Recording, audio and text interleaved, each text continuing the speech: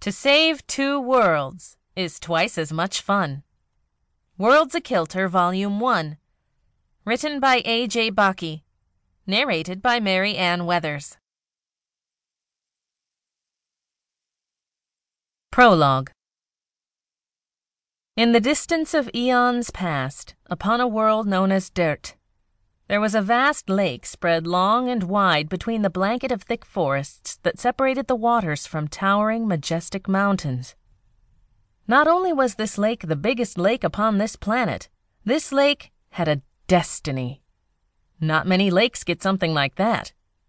It was an obscure destiny, and the lake wouldn't have wanted it if it had known what it meant. Lucky for the lake, it was blithely unaware of its future. It acted as all lakes generally do, without a thought for the passage of time. It was home to a myriad of water creatures that lived and died according to the fine balance of nature's laws. Land-dwelling animals visited and lived around the lake. The water spread out beyond the eye's ability to see the far distant shore, generally placid, broken now and then by the interference of wildlife and weather. Little did the lake know, but the arrival of a migrating flock of ducks would herald its eventual demise. Not quite the destiny it would have chosen for itself. On behalf of the ducks, it wasn't intentional. They unwittingly brought with them tiny freeloaders that became known as lake slugs. They may have gone by a different name before, but their minuscule minds didn't really care, much less comprehend any particular identification. What they did understand, and were quite skilled at, was building tunnels beneath the water. Tunnels that would protect their young until they were old enough to join the constant procession of cement slime-secreting adults. The lake slugs had no fear of even the darkest depths of the lake as they began to slowly build their mighty fortresses, starting with pillars that reached almost to the surface of the water. Interlacing limbs were then painstakingly made into winding, twisting designs that spread between and connected to other main pillars. An underwater maze that grew at a snail's pace. Or, in this case, a slug's. It wasn't until several hundred years later that the structures truly began to impact the wildlife of the waters. The larger predators found themselves unable to navigate the ever-growing tangle of impenetrable rock-like substance. Slowly they perished, and eventually vanished, to leave nothing but skeletons on which the smaller scavengers fed. This preceded another problem.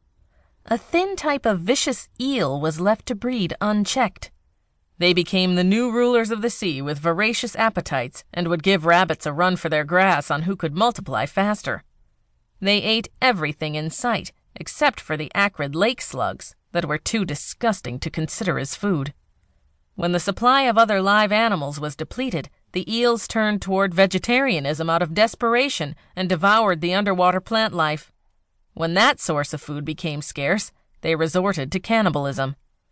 One must give them credit that they managed to survive on salads before compromising their fishy morals to eat one another. Inevitably, the eels vanished as well. Nothing but the lake slugs were left, and their numbers were dwindling due to the lack of resources their mindless existence had caused.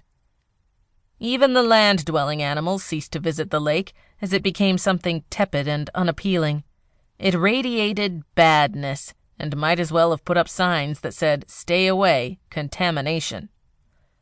The very last lake slug eked out its final existence working on the endless maze that had wrought so much passive havoc before the last of its energy ran out.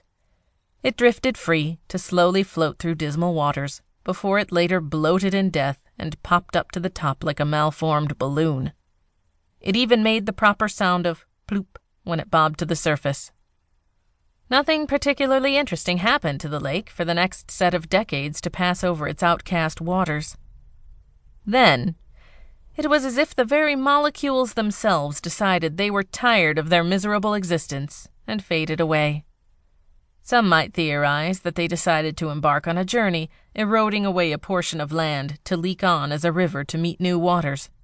Whatever happened, the vast lake decided it was finished with the wretched place and abandoned its home, leaving behind an intricate forest of rock built within the huge drop of a wide chasm.